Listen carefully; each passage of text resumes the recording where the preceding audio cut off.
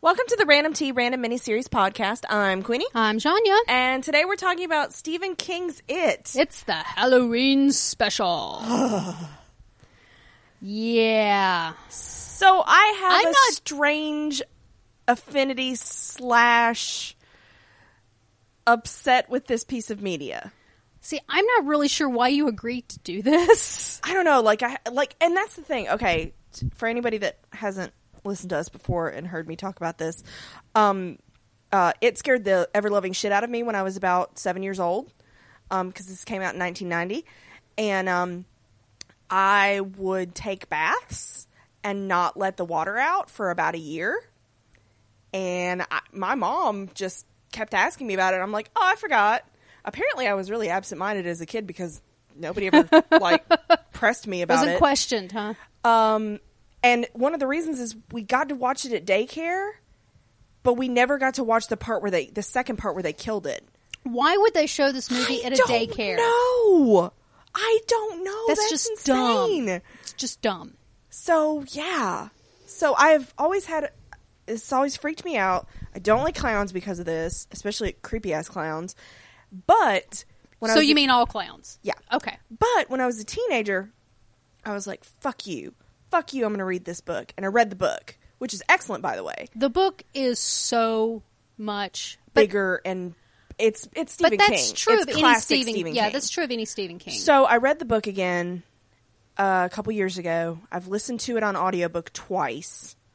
So I don't know. I have this weird affinity for this piece of media, even though it kind of still slightly. You have a love-hate. It got my pulse going. And it's really probably the first couple times you see Pennywise, with the sheets with the little girl. Mm-hmm. I'm yes. bracing myself, that and then I'm like, scene. oh look, my phone. And then when he confronts Georgie from the sewer, I'm like, oh look, my phone. But it still does stuff to me. Mm-hmm. But yet I can watch it, and I have seen it several times since. It'll be on the TV this time of year every couple years. So I feel like it's almost like I have to I don't know, I'm overcoming a fear or something. See, whereas I don't have any fears, phobias or anything like that. And I wouldn't call my clown thing a phobia so much, thank God. Well, I don't know that that's an irrational. See, phobia would be is irrational. Is an irrational fear. Okay. Pennywise is fucking scary. That's not irrational. He is. So, but I've gone over my brain. There's nothing that I have any kind of phobia or even slight. Nothing bothers me. Yeah. Nothing scares me. I get scared watching some scary movies. Yes. Reading Stephen King books. I will get scared. And you love that shit. But I love that shit. Yeah. So, and you're the Stephen King big fan between the both of us. I mean, I love him, but I have 2 shelves of Stephen King books right there. And I did attempt to reread this book. But it's huge. But it is so huge, and I only got a few chapters in. And there's so much. And that was part of one of the reasons I'm really glad I did end up reading it, is because there's so much that they couldn't cram even into a miniseries. No. I mean, even the movie that they're going to remake next year is going to be a 2-parter. Yeah. And so, yeah. Which I'm kind of looking forward to, because I was not terribly impressed. I always take issue with anything of Stephen King's that they try to put in any kind of visual media. Because Stephen King's descriptions of things in your imagination are far more exciting than anything they can put on screen. Well, and your brain's going to conjure kind of the most scary for you version. It's going to fill in the blanks. Yeah. It does. And there's it's just so much richer. I hated The Stand. Yeah. And that's your favorite Stephen King book. Favorite. Yeah, I've read The Stand unabridged 13 times. Yeah. Fucking love that book. I know. You reread it every couple of years. Every few years. And it's time to read it again. I loved. And did you ever read Insomnia? I didn't. Which is the sequel to it. I never did. Mike is in it. Okay, and I know it takes place. There's part in Derry. At least part of it is in Derry. Derry cropped up in 11/22/63 too. Yes, some of the characters did. Yeah, Bev and Richie. Yes, the main character meets them in Derry. Yes. in the early 60s. But Stephen King's books are all, unlike the Marvel, they're all connected. Yeah. And the big opus Even the magnus... the metaphysical big... Yes, because the walking dude, the man in black, Randall Flagg, is commonly the antagonist. Right. He is in The Stand. He is in Dark Tower. The Walking Dude. Yeah. He's the same character. Yeah. The main character in all of Stephen King books are basically the same character. Yeah. Over and over again. And you can always tell which character is him. Yeah. There's always a writer. Bill. In this. Yeah. The Dark Calf. Yeah, that's why, like, it really pisses me off when I hear fanboys start bitching about the Mary Sue. Because I'm like... Stephen fucking King does it, and he's one of the greatest storytellers of our generation. Also, Stephen King has been blamed for the clown sightings. He has. That it's a PR stunt for the new It That's movies. bullshit. And he's like, no. Yeah. Why would Stephen King need to pull any kind of PR stunt for first anything? of all, he could give two shits about it. He sold the rights 100 years ago. He's got his money. Yeah. But Dreamcatcher also has some Derry stuff in it. Oh, Derry, Maine is one of his favorite places to write about. But yeah, Derry there is something very wrong with Derry. Yeah. And that's some of the stuff that's some of the stuff that I thought was really great in the book is you get a lot more of the history and it's so much more sinister. Mm-hmm. I mean, the Kitchener Iron Works, there was a massacre with that robber gang that the whole city massacres. Oh, wait, was that The Regulators? Regulators was a book he wrote. Okay. I looked yesterday and there were several Regulators works that and reference Derry. Desolation, I think, are two related. Okay. Two books in the same world. Yeah. But his magnus opus is Dark Tower. Yeah. That's literally the spine that connects the world. All the worlds. You really need to read 11/22/63 because I know. There is a lot of turtle shenanigans in that. Not a lot, but you get some good information about his backbone of his universe. The last Stephen King book I read new was Cell. Which was and you were not impressed. Bad. Yeah. I think he just turned that out because he had a contract. Probably. But yeah, I mean, I've got some of the newer books. I've got Under the Dome. Yeah. I just haven't been able to sit down. Under and the read Dome, it. I think It's a TV series. Has some tie to Derry as well. So anyway, but we're here to talk about It. So yes, so basically, this piece of media terrified me as a child, and yeah. And Tim Curry, I love Tim Curry, but sweet baby Jesus, he was scary.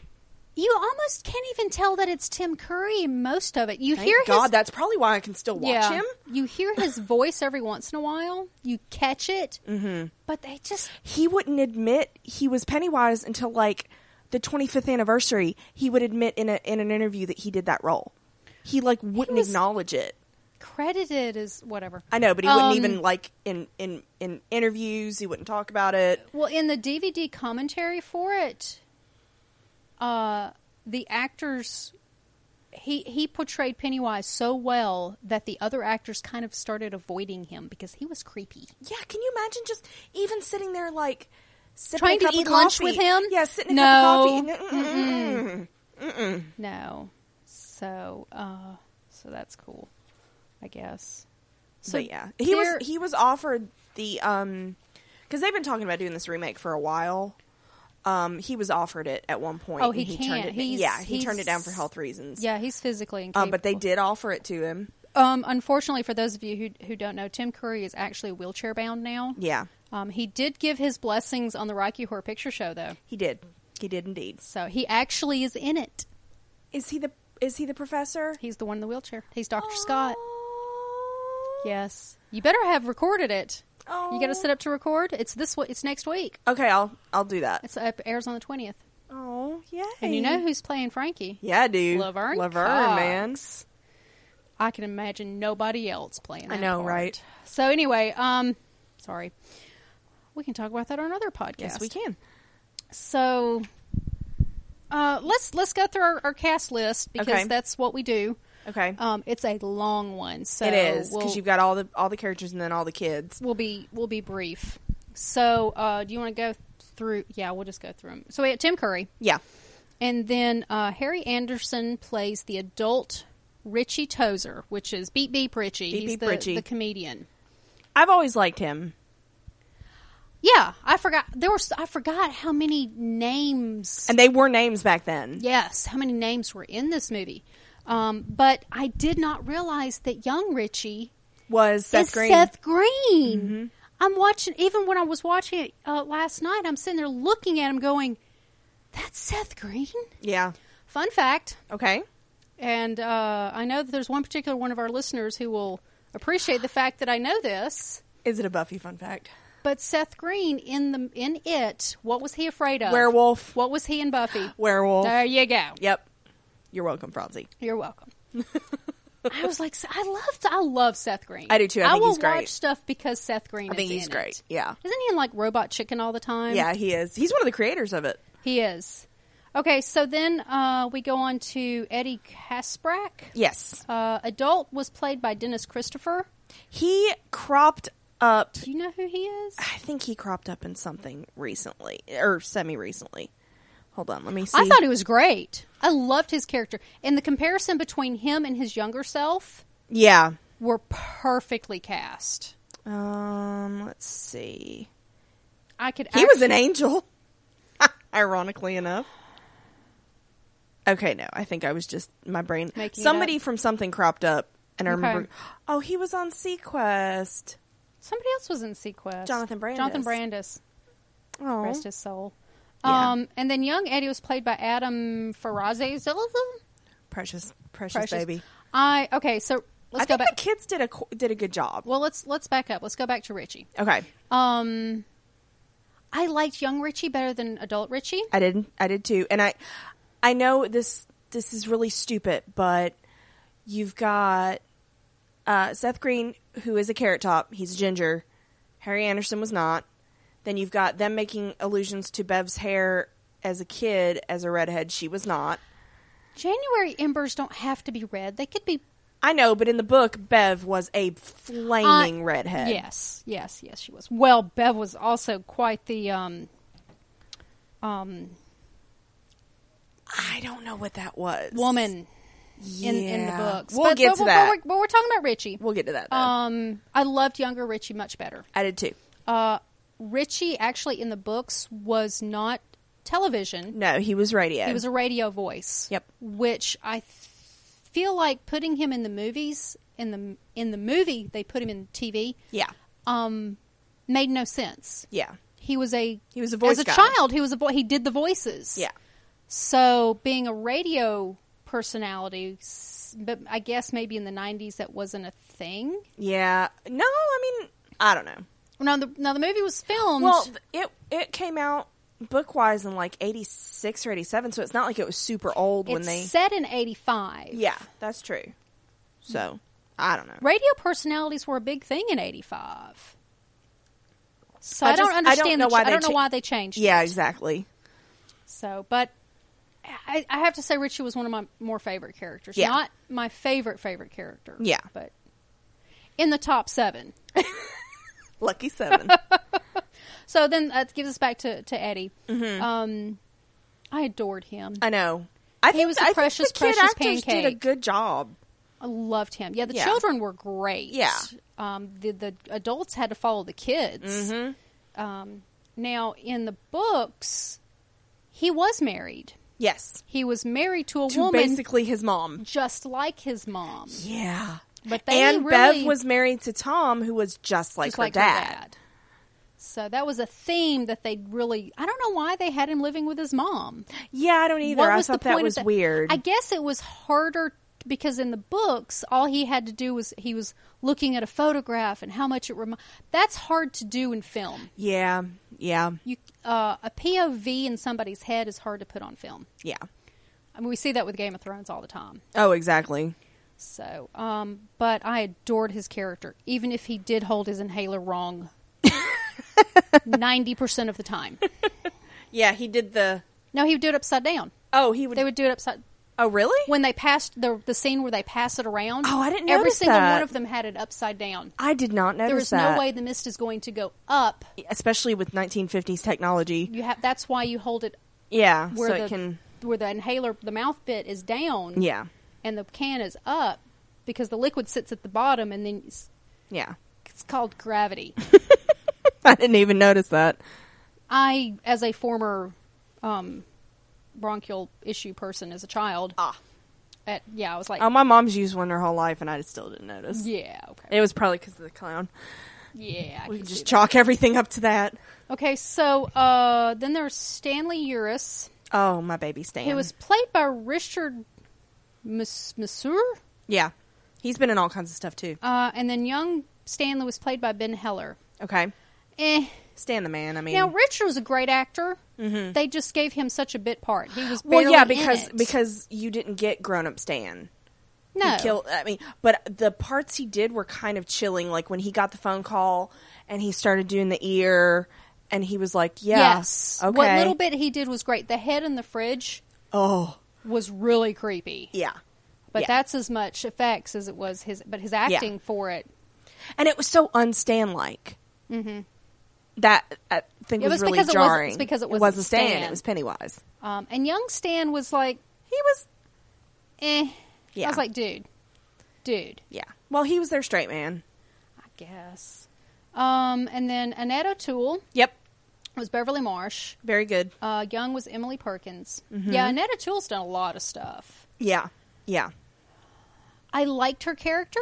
I liked that she was the one who used the slingshot. It was supposed to be Bev. It was supposed to be Bev. But her being in love with every single one of them. Yeah. Well, should we talk about the difference in the book now? We may as well bring it up now because it's got to happen. So, there are parts of the And book. I understand why they changed this. Yes, there are parts in the book that he elaborates on. There are even some parts that kind of drag. It's a massive What? book. Stephen King book? Yeah. No. But when it's after they attacked Pennywise's kids and they're roaming, and that's one thing they didn't really convey in the movie is the complete and utter maze that was the sewers under Derry. Yeah. And so they were roaming between like natural caves and all these different levels of sewers. They were lost. And Bev decided, or something told her, a lot of what I read is they were guided by the Other, which is the being that might have created the turtle and Pennywise and all these other kind of like Eternals. Yeah. And we'll get into the turtle later. Don't be confused. She got this idea that she had to sleep with each of the boys in succession for them to basically stay connected, and they find their way out. And it was really squicky because they're like 12 years old, and it's one after the other, and it was just, yeah. I can totally see why they cut that out. I'm kind of hoping it's not in the movie. Well, they do, Like in the remake, I mean. in the miniseries, Eddie claims to be a virgin. Even they changed that. They were like, they really wanted you to know that she did not. Yeah.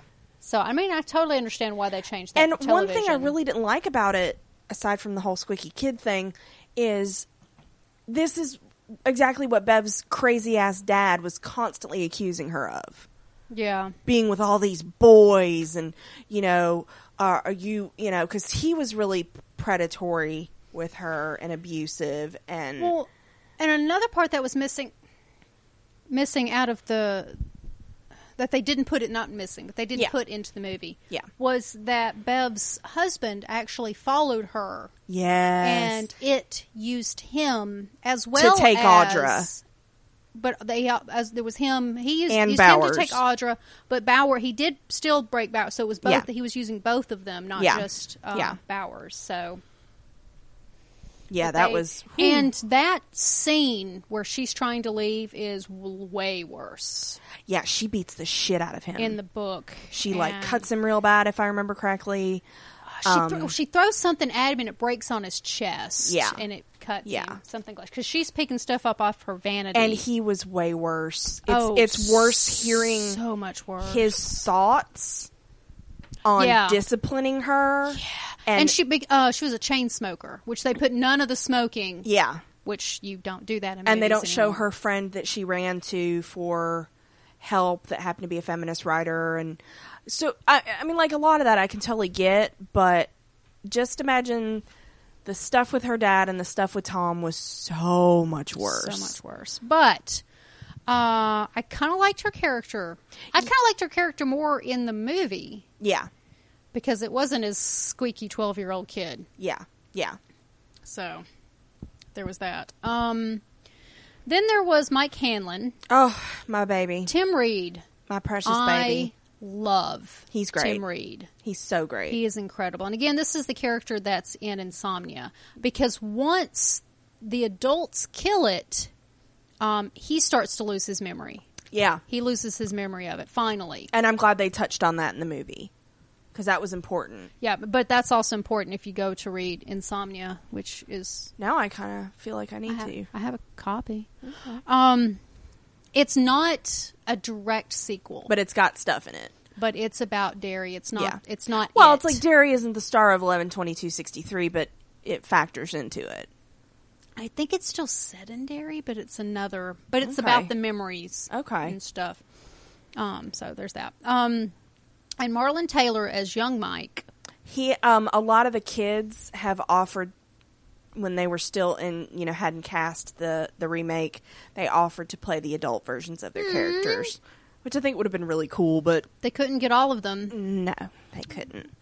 I love young Mike. I think Mike is great, and you get so again. Well, you get more with everybody in the book. Oh, yeah. But you really get that he's the history buff out of all of them. You get the entire backstory of Mike and his as dad. an adult. You get a lot more of him as an adult doing the research and finding the cycle.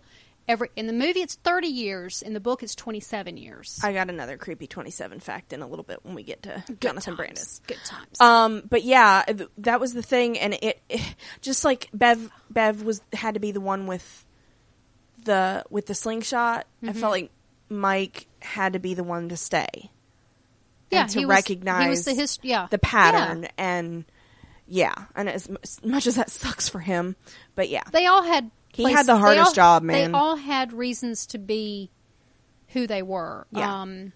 Because even if you take into account John Ritter, who plays Ben Hanscom. Oh, I miss him. Oh, I know, that broke my heart so bad because I loved him back from Three's Company. He was just a great. He's a wonderful human being. Yeah, wonderful he was. Human being. But and what really kind of disappointed me was they completely changed his character. Yeah. In the movie, his introductory scene, he's getting drunk and he's taking that woman up to his room. Yeah, his studio. Well, he's an architect. Yeah. Which you really didn't get. Yeah. From the movie. Wasn't real clear. It wasn't, yeah. I mean, he was the one, who told them how to build the bridge. So, I mean, it's kind of there, but in the book, it's very explicit. He's a very, very successful. Very. But in the book, he walks into his regular bar that he goes into every Friday and Saturday night. Even if he has to fly off to London for a while, he always comes back to the same bar every Friday. In the middle of nowhere in Nebraska, that's where he lives. Yes. And he, chugs down a whole bunch of whiskey and is talking to the bartender, and he has these coins that he gives the bartender to give his children, and then he walks out and the bartender's like, we're never going to see him again. Yeah. I mean, it's this great scene. And it's this big build up for he basically was saying goodbye. Yeah. Because he doesn't think he's going to come back from Derry. Right. He thinks he's going off to his death. Yeah. But that was a much more interesting scene. And he still went. It was a much more interesting scene, much more interesting character Yeah. than the womanizer. Yeah, that we got in the movie. It was totally different, and it doesn't track with how he was with Bev. No, it doesn't jive. Now, Child Ben was probably my favorite. I thought he was great. I thought he was adorable. Yeah. And they didn't get into the sweatshirts, but he always wore sweatshirts because he thought it would hide his belly better. Bless his heart. Yeah. I got a lot of feels for Ben Hanscom. Yeah. I just thought he was a great character. He portrayed his feelings a lot better. He was a more realistic 12-year-old. Yeah. Yeah. Whereas Bill Denbrough, yeah. young Bill Denbrough was... Jonathan Brandis was just a whiny little baby. Okay? He just got on my nerves. He did really well with the stutter, though. Adult did better than the child. Well, yeah. But the sad thing about Jonathan Brandis was he was very ill. He ended up killing himself at the He died the same year as John Ritter. age of 27. Yeah, he was 27. He played Bastion in Neverending Story 2. In the second one, yeah. But yeah, he died the same year as John Ritter. Yeah. So, It was sad.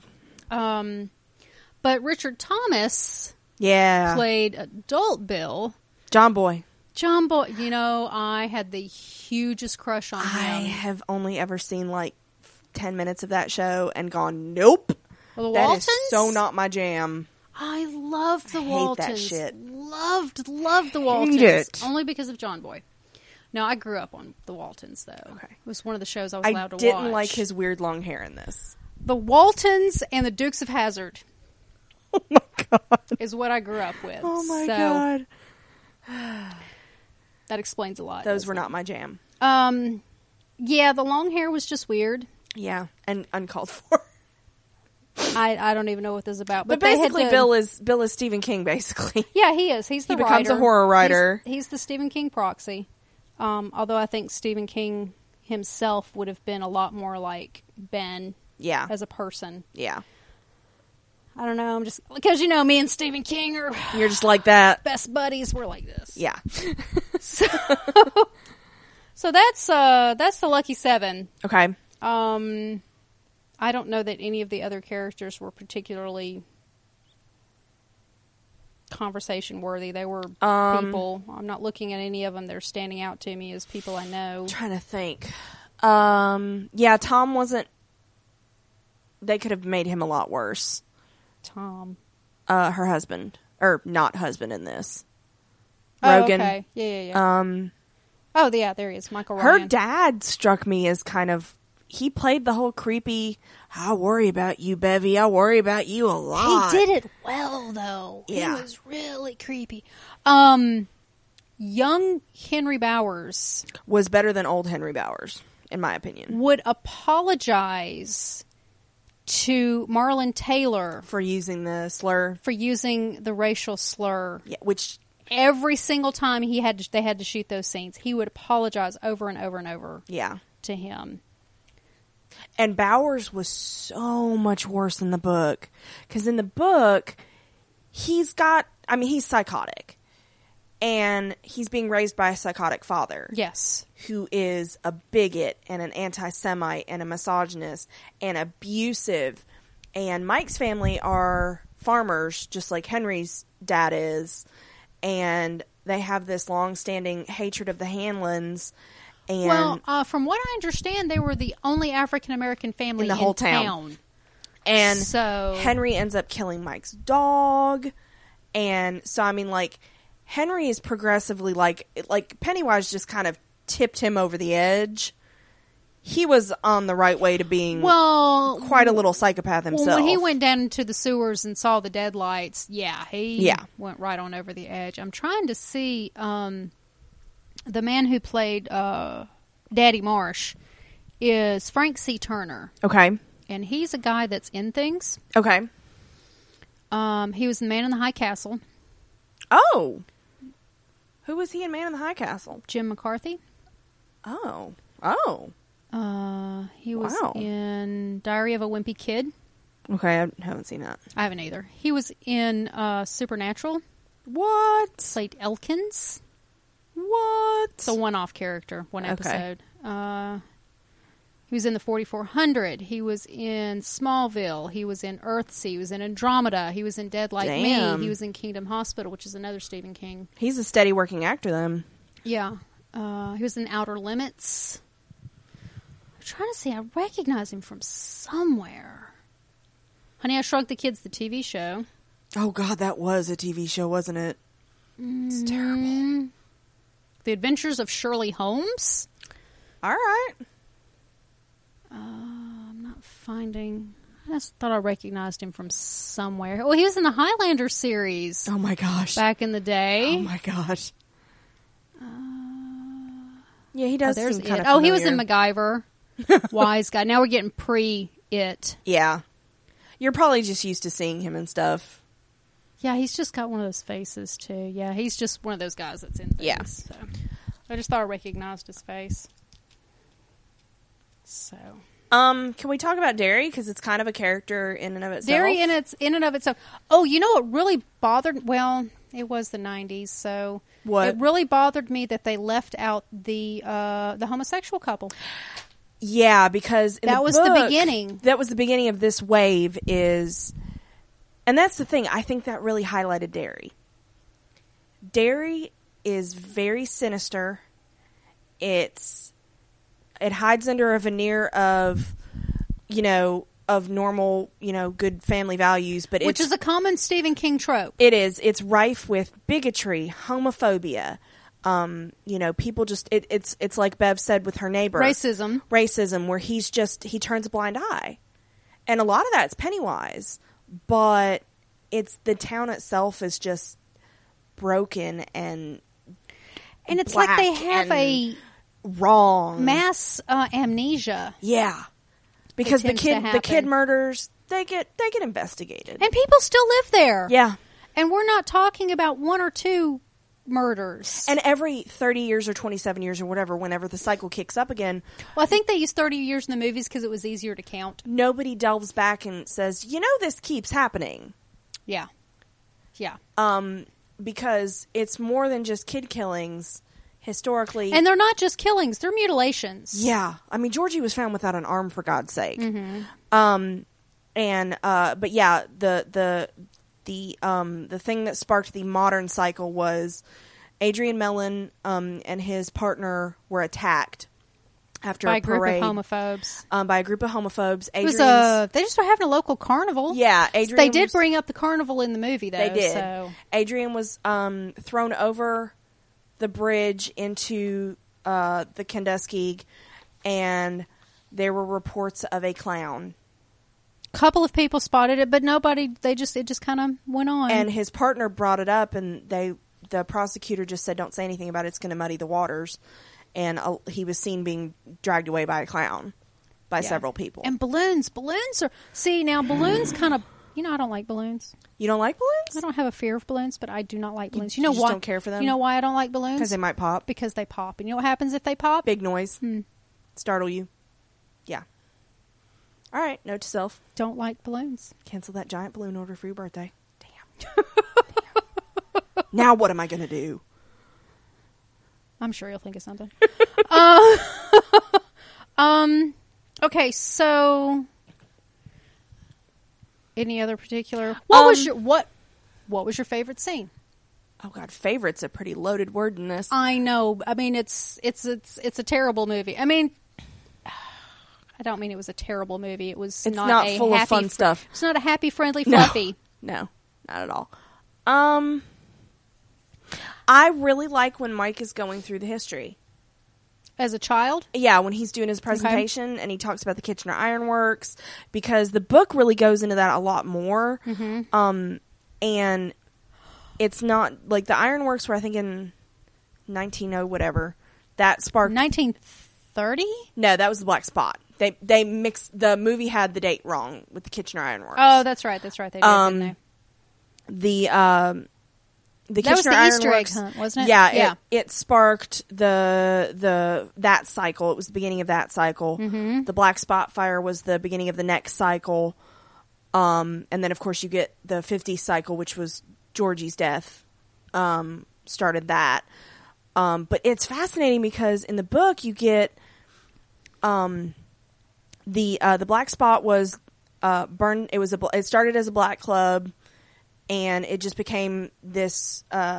It would take anybody, but the League of White Decency, aka basically the Klan, burned it down, wearing their sheets and shit. Mm-hmm. So it's like Derry itself becomes part of this cycle in a really ugly way. And then, like, when there were some outlaws, and I can't remember the year on that because it wasn't in the movie, but there were some outlaws that came to Derry to get supplies on their way through to somewhere else. They were in hiding. The entire town showed up with their guns and massacred them.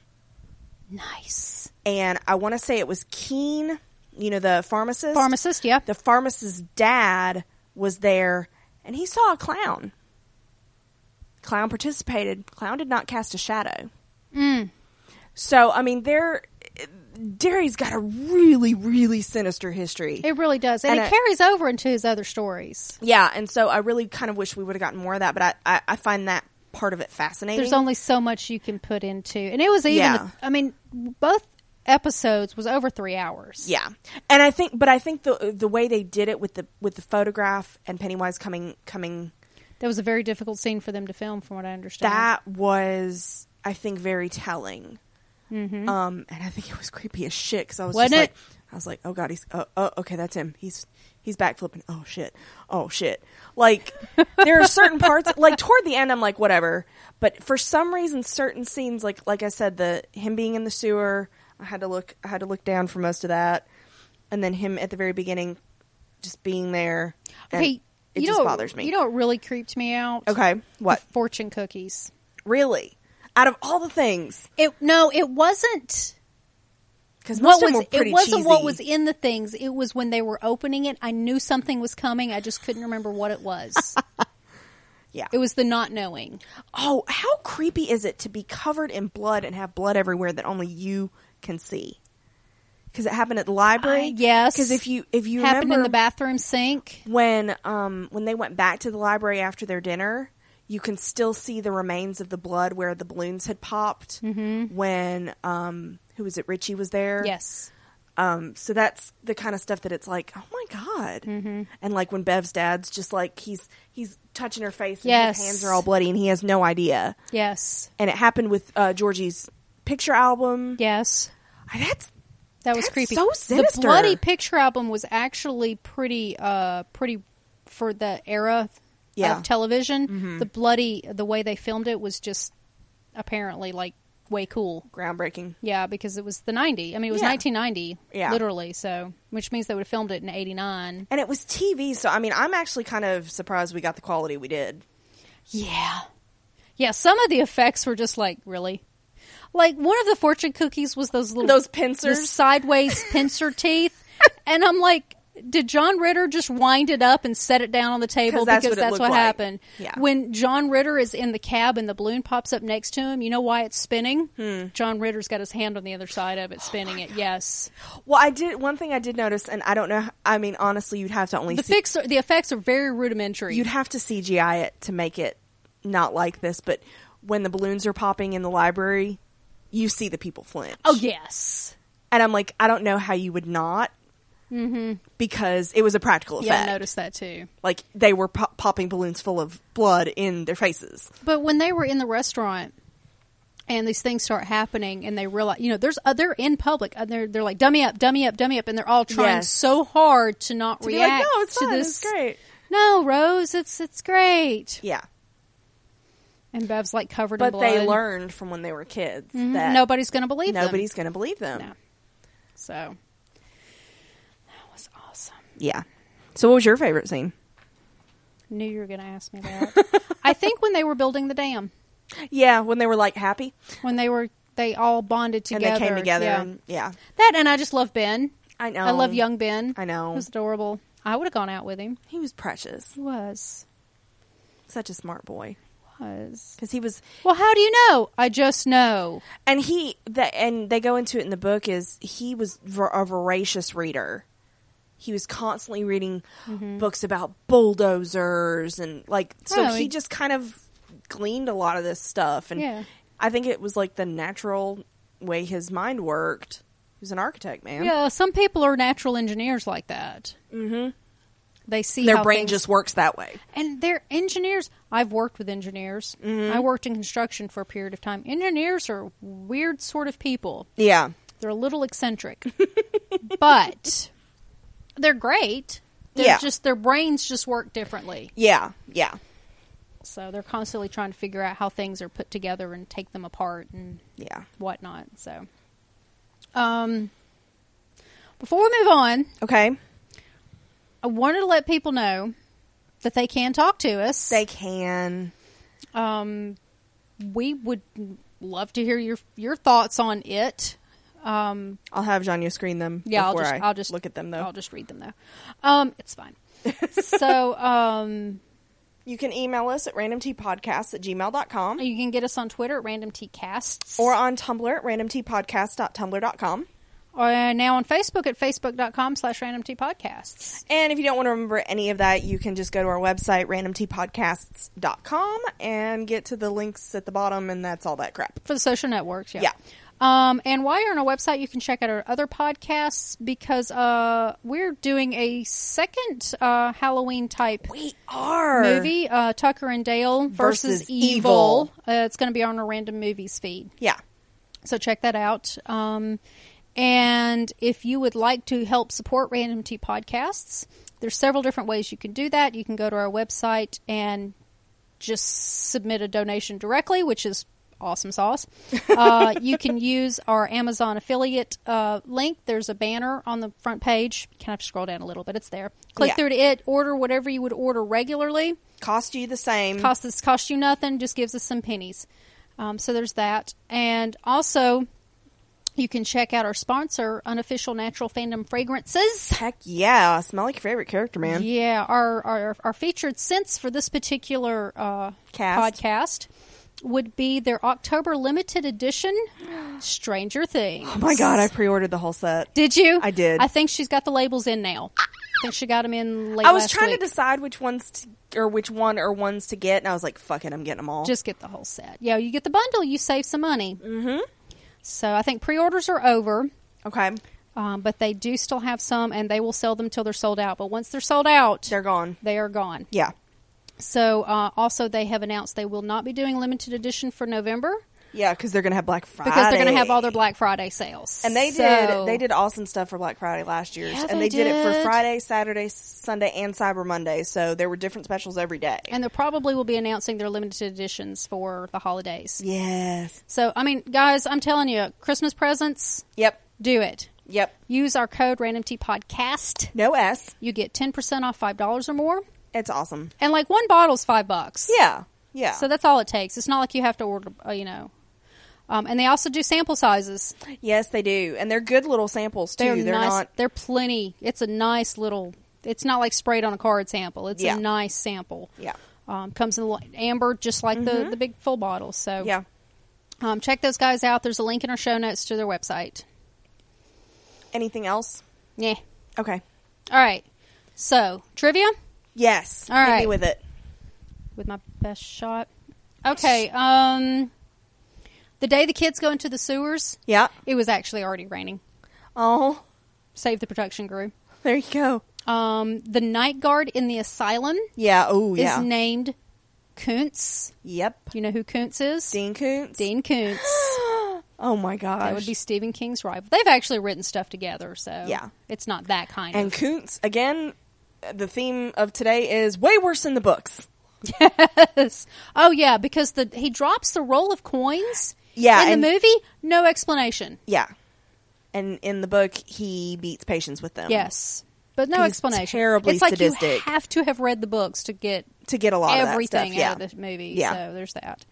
And the reason why Pennywise was a dog is because he was terrified. Yes. Of dogs. Of dogs. Why did they even have his character? They never even explained him.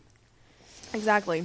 Beep Beep Richie. Beep Beep Richie is not explained in the show. No. It's not. They just, I mean, you kind of pick it up. Yeah, that it means shut up, Richie. But in the books, it's actually explicitly explained that Yeah. it was to get him to realize That was their code. that Richie, you need to stop talking now. Yeah.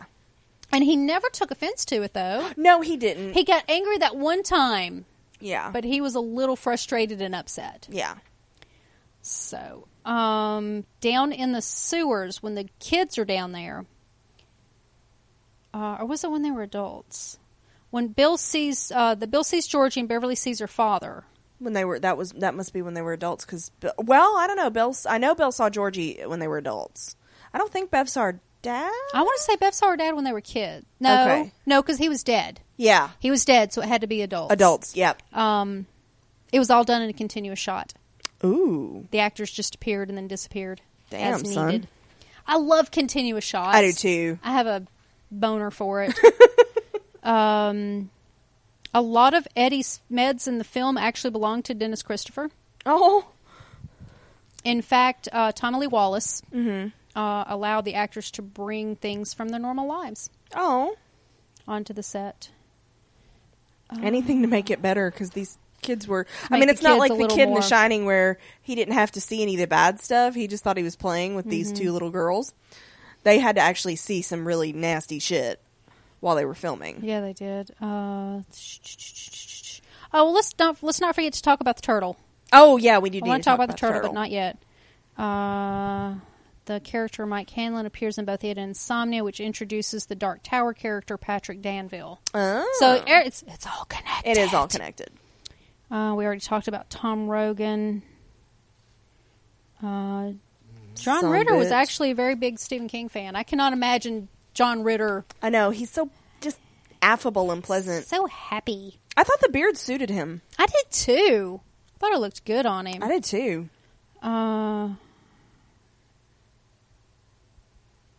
Tommy Lee Wallace wasn't sure about turning Audra from a heroine coming to rescue Bill in the movie, Yeah. who needed to be into a victim who needed to be rescued by Bill. Well, she did kind of have to be rescued in the book, though, too, because Yeah. I mean, she was She did- taken either way. Yeah, but in the show, she was coming to get him. Yes. He didn't feel like it worked either way, which it really kind of didn't. She should have stayed like she promised. Yep. Of course, then again, Bill could have given her a bit better of an explanation. Yeah. But miscommunication. It's always our biggest villain in these things. So Tim Curry was not in the last 15 minutes of the movie, much to the chagrin of several of the actors, because he was the monster. He was the bad guy. Yeah. So, But that wasn't Pennywise's true form. No, he wasn't. Actually, even the spider that we saw was not the true form. It's just what our human minds Could comprehend. could comprehend. Okay, so the scene where they rip out the heart of the spider and hold it aloft. Yeah. Really? Yeah. Seriously. It was cheese balls. So cheeseballs. Oh, we didn't get to the writer-director. Oh, well. It was directed by Tommy Lee Wallace. Yeah. Obviously. But it was also written by Lawrence Cohen. Who did the screenplay? Or the adaptation? It was the screenplay was by Lawrence D. Cohen and Tommy Lee Wallace. I mean, God, he had a job to try to adapt that much material, not only for a smallish movie, but for TV audiences. I think I read that Tommy Lee Wallace didn't read the book. Oh, wow. That he wanted the screenplay to stand on its own.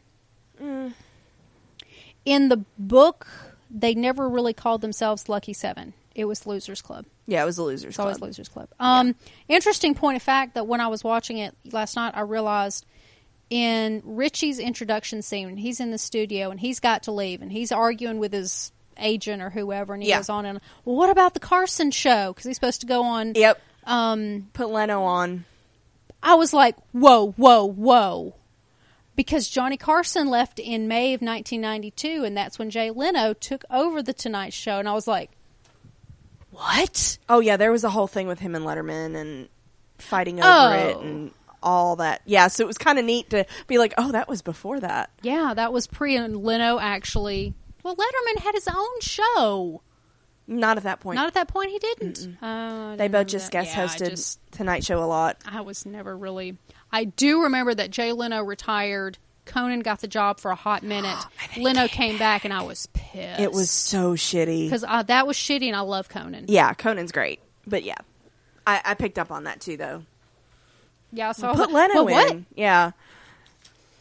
Okay, I think as far as goofs... Okay, I'm going to skip over all of... You can see the string pulling the boat. You can see where they were wiggling the balloon here. You could see the cameras in the reflection of the car there. I'm just going to skip all that crap. Okay.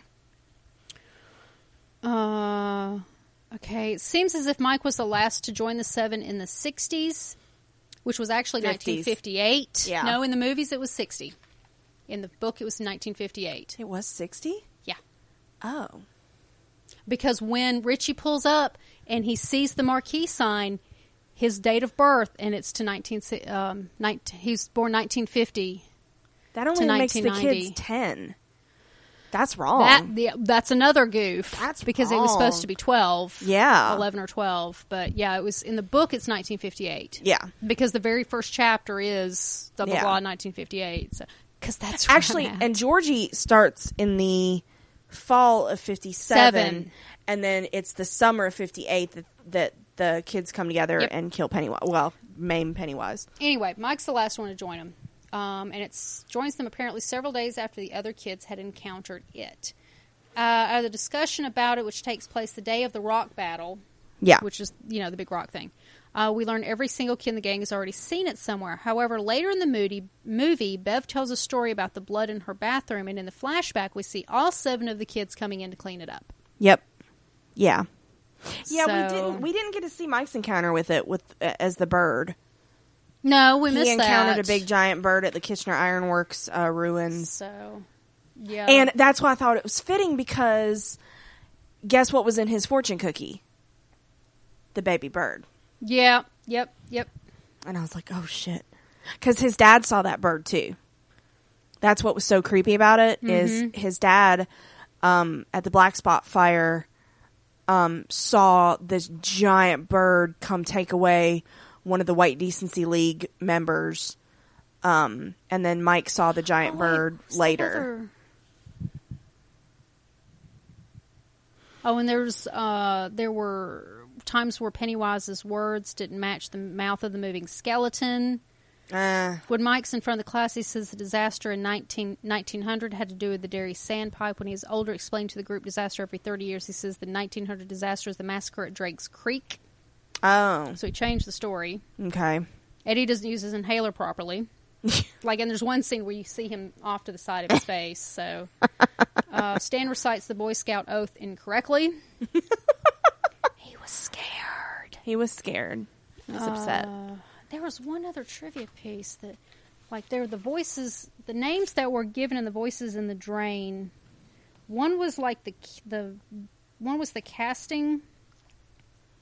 Oh, it's us. It's the Dead Kids. The Dead Kids. Matthew O'Connor is the name of the supervising producer, and Vicky Burrows was the casting. Okay. Did the casting for the movie. Okay. So that's pretty cool. So I think we need to talk about Pennywise and the turtle. Okay, let's talk about the overall mystical. And I just call him Pennywise for this. Yeah, the supernatural underlying story. Yeah. So Pennywise is when he makes the point of saying, I think I am eternal or something to the kids when they do the battery acid. He came to Earth very early prehistory. He crash landed almost like a comet. Been around, yeah. Almost like a comet, and he was dormant in what would become Derry. And when people came, he woke up and started getting hungry. Well, yeah, that first settlement disappeared. 352 people. It was like Roanoke, basically. He had been sleeping a long time, and he was hungry. He was freaking hungry. Yeah. So that was him waking up for the first time. And I say him for lack of whatever galactic pronouns they use. But yeah, so he is an eternal being. His nemesis is the turtle. So the counterpoint. Yeah. Which they never mention in the movie, and that bugged the stew out of me. And it's kind of the turtle at the center of the world, basically. Do you have some stuff on that? I have a little bit on it. Because, I mean, the turtle's basically, again, the counterpoint. Turtle is creation. Pennywise is consumption. They're like opposites of the same coin for the most part. But one thing I did read is that there is, they believe that they were made by the other. Mm-hmm. And that's almost like kind of a god type thing. And that the other was working through the kids. That's why the asthma medicine that turns out to be camphor and water turned into battery acid. That's why it was able to hurt it. That's why Bev was so good with the slingshot. Like, certain things happened a certain way to their advantage, and a lot of people think that that's the other working through the kids. Well, and a lot of it was and they explained that they believed it. The more they believed it, the actual, and the children had more luck with it because they had more belief, and adults don't believe. Right. So there's that. This is off of Reddit. Okay. It was a being from another dimension or plane of existence. Many of King's stories about beings or objects crossing into our reality, like the Tommyknockers. I was not a big fan of the Tommyknockers. It was too aliens. Oh. Because, you know, there's the ship crash landed in the woods and she digs it up, and I'm like, Dreamweaver was alien too. I couldn't read Dreamweaver. I couldn't get into it. Let's see. He had been developing this theme for decades and finally tied it into his Dark Tower series, where we see gateways and connection points between the dimensions of realities, and that is the Macroverse, and Turtle is related. Yeah. In other words, they have no relevance to the story of it besides explaining where it came from to begin with. Yeah. So, but then there's also, I wanted to read. This is from the Dark Tower series, but the turtle is basically the same. Yeah. And the Dark Tower series is a guardian of the universe. Yeah. So it's basically the same idea. See the turtle of enormous girth. On his shell he holds the earth. His thought is slow but always kind. He holds us all within his mind. On his back all vows are made. He sees the truth but mayn't aid. He loves the land and loves the sea, and even loves a child like me. Oh. Does that not sound like the turtle? Mm-hmm. That's the turtle from It. Yeah. At the same time. And they didn't touch on that at all in the movie. No. I would like to have seen both sides of that represented. Because the book, y'all, is trippy. They build like a, what do the Native Americans use to smoke? Smokehouse, I guess, for lack of a better word. They build one in the Barrens. And you're not talking about a sweat lodge. Kind of like a sweat lodge, but with smoke. And they ingest this smoke because I think they found something in a library that kind of, there's this ritual of chud. Oh yeah, the ritual of chud was never in the movie at all. No, and they go, a couple of the boys, because not all of them can take it. You know, they filter out one by one, and I think it's only a couple of the boys make it through, and they get a vision of it coming to Earth. So they get like the origin story. Mm-hmm. And they get this idea about the ritual of chud somewhere. I think they found it in a book somewhere. And it's basically they have to go into its mind and fight him there. And so they do the ritual of chud both times, and like I kind of see where they because Bill does that. it. Bill does it as a kid. Uh-huh. And then when he's older, because Audrey's there, he's not able to complete it, and somebody else takes over. I think it was Ben. I know. I don't remember. Oh, and in the book, it was preggers and had laid eggs. Yeah. I know Ben destroyed the eggs. Yeah. Which is even worse. So let's rip out its heart and hold it aloft instead. Yeah. That poor spider. I know. Oh, and then like after the spider's dead, then all the bodies start coming down out of the ceiling, real soft like. Yeah, just. I'm like, boy, that's awfully The Hobbit. Oh, another thing that led me to think about the other, or the turtle, or whatever you want to call it, is Mike finding the kit, the tire repair kit, and then Silver. Yeah, and that kind of stuff. And Bill talks about how he feels like he knows the moment one of them is in town. Yeah. Like he just feels stronger, or, you know, whatever that was. And in the book, they send, because Mike does get injured rather gravely, but lives. they send him their good thoughts and stuff. Mm-hmm. And it helps him because it sends a nurse under its control to go finish Mike off. I forgot about that. Yeah. Yeah, and Mike is able to fend her off. It's just a lot more. It's a lot more. And I could see where that would be kind of confusing, but see, that's the why story's the richer for it. The movie just felt Shallow. one-dimensional, Yeah. flat. Yeah.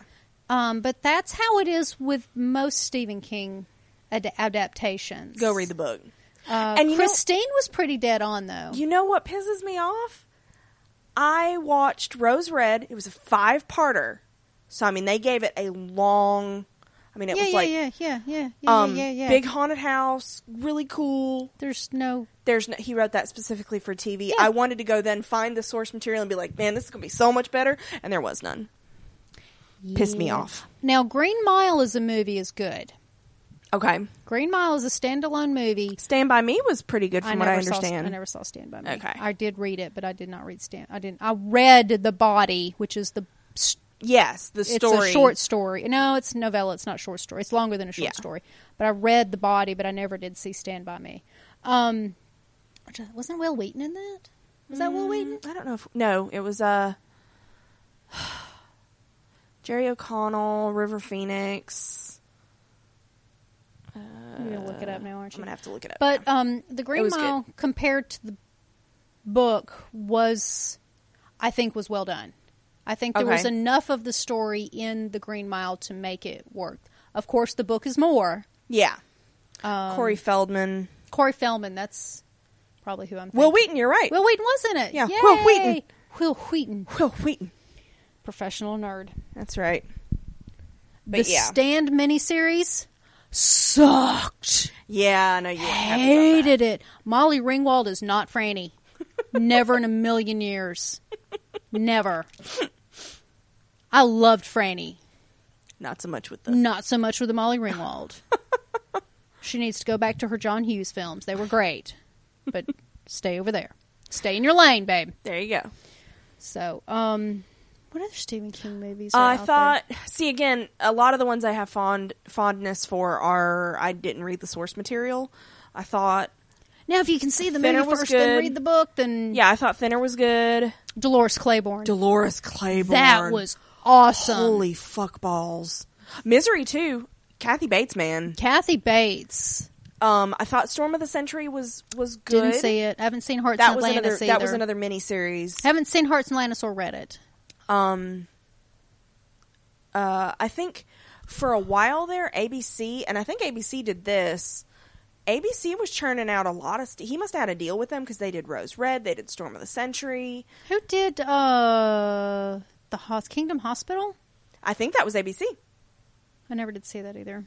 I tend to avoid Stephen King adaptations nowadays. Yeah. I'm real leery of them. And Dreamcatcher, I did see the movie first, and then I went and read the book. See, I haven't seen either. Yeah. I'm very behind. I'm very old school Stephen King. The Shining, The Stand, Christine. Yeah. Those the ones I will read over and over and over and over. I finally got through Tommyknockers. Was not pleased with the aliens. Bag of Bones was good too. I think you'd like 11/22/63. One day. And I got to watch it on Hulu. I hope it's good. Shawshank Redemption. Yes, that was beautiful. That was a short story. See, I think they do good when they just take the bones of something and then try to make it. Well, because Stand By Me, I always liked. Shawshank Redemption was actually, what was her name? The poster. Oh, Rita Hayworth. Yeah. I was thinking Lana Turner, and I was like, that's not right. No. Rita Hayworth. I think that was the name. It was one of his short story collections. So they expanded the story itself. Yeah. Much bigger. Yeah. Now Shawshank Redemption is like, it's on TV. I'm watching it. Yeah. The movie is much better because there's more. There's more to in it. the movie. Yeah. So there's that. But yeah, so I highly recommend if you can get past the cover. Read it or listen to it. Steven Weber does the audiobook. You know that my copy of it stays in this house face down. Because me. Because I was like, I don't know, she might come over. Yeah. Yeah. It stays face down. Yeah. And I remember when I was a teenager, my mom was like, you're reading that, and I was like, yes, I'm gonna conquer this shit. Hell yeah. But yeah, and in the book, he takes way more forms. Oh yeah, he's more than just a clown. Yeah, I mean, the clown is easily the creepiest thing, but they left out all that, like 29 Neibolt Street, which is where they went down into the basement, and I think that was a way to get into the sewers at one point. They had several encounters with it there, and it took a couple different forms. It attacked him as the werewolf there, I know, and then Eddie saw it first as the leper there. Being the hypochondriac that he is. Yeah. Admitted. Yeah. Like, he knows, but... He knows. Whew. Bless his heart. Bless little Eddie's heart, and he passed away. I'm not happy about that. No. Poor baby. Yeah. But Ben lived, so... He did. And that was another thing, like, the curse was real. Like, Stan and his wife could not get pregnant, because they went into a lot of his backstory. Oh, yeah, you get a lot more backstory. You get a ton more backstory, and him and his wife just could not get pregnant to save their lives. Bill and Audra never had kids. Ben never had any kids. Bev couldn't get pregnant. Ben never got married. Yeah, but, I mean, he never knocked anybody up or whatever. That's true. Until... See, now, Bev in the movie was not married. In the book, she was. Yes, she was married. She was still a fashion designer, though. Yes, they at least kept that. With, oh, God, those late 80s, early 90s clothes. Ooh. It was the day, though. Ooh. Have you ever gone back and watched Don't Tell Mom the Babysitter's Dead? I never saw Don't Tell Mom the Babysitter's Dead. God. I was a John Hughes girl. But it was like, she got a job in the fashion industry in the early 90s, and it was like, holy shit. Nice. If you ever are curious, if you're younger and you don't really get what that was about, go watch Don't Tell Mom the Babysitter's Dead. You'll get an eye full of early 90s fashion. If you want to look at the 80s, that's all John Hughes. I mean, that's your 16 Candles, your Breakfast Club, your what was the other one? $2. What was that movie? I can never remember the name of that movie. The kid in the bicycle is following him around the entire movie. He's driving a 1968 Camaro. Yes, I remember the car. Oh, what was that? Who's the main guy? I can see his face. Not John Cusack. Yeah. Was it John Cusack? I think it's Cusack. Shit. I can't remember. Say anything? No. No. No, that was the Boombox. Yeah, it was not the Boombox episode. Hold on. Oh. Doop-a-doop-a-doo. Oh, God, now we're both cruising IMDb. Oh, gosh. Do you know how many John Hughes there are on IMDb? Oh, God. He did The Great Outdoors. He did Planes, Trains, and Automobiles? Yeah. I did not know that. Yeah.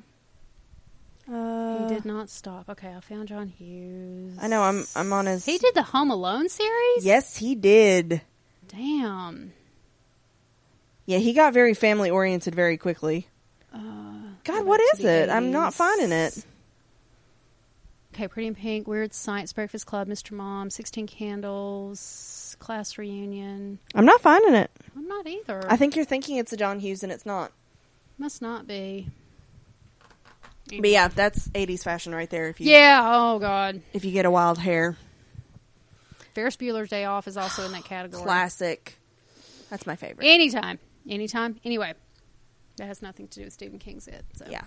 So, fun fact, and by fun I mean terrifying. Next year when the movie comes out, 27 years from the 1990 version. Yes. Yeah.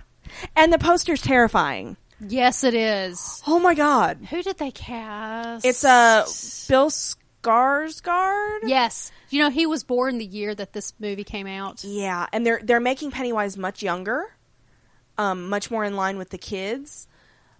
And yeah, he's gonna be uber super mega creepy.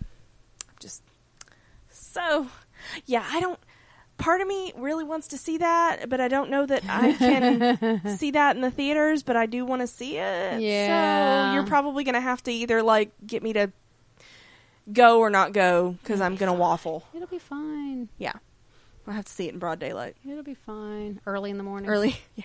How early can we get it to play in the morning? Because that's what I did with this. I was like, okay, I will rent it, and I will rent it in the morning, and I will watch it as soon as I get up, so I have a long enough amount of time. Because I got some weird dreams when I was listening to the audiobook.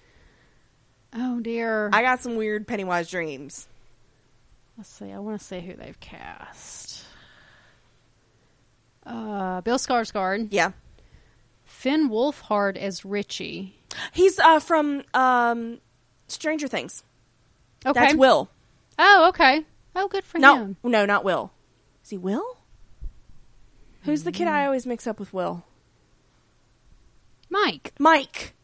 Yeah, that's Mike. It's Mike, yeah. It is Mike. Will was the one I couldn't remember for like a week. And then, the leper is in that. Jaden Lieberher is Bill. They're saying it's a lot closer to the book. Good. Sophia Lillis is Beverly Marsh. Hmm. Don't know that name. Not from anywhere. No.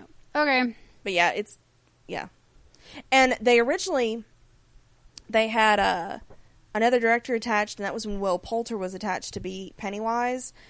They were probably going to end up with an NC-17 with the way they wanted to do it, which is very true to the book. So I think this is even going to be a toned-down version of that, but still going to be way scarier than the TV movie. So I have that to look forward to. Okay, so Gary Dauberman is doing screenplay. Okay. And him and Chase Palmer. I don't know who they are. And Andreas Muschietti. That's the director. Okay. So. Coolio. They have a vision. Yep. I don't know. So that's all I terrifyingly have. That's all I got. Glad you watched what fueled my childhood nightmares. You're welcome. All right. Thank you guys for listening. Thanks, guys.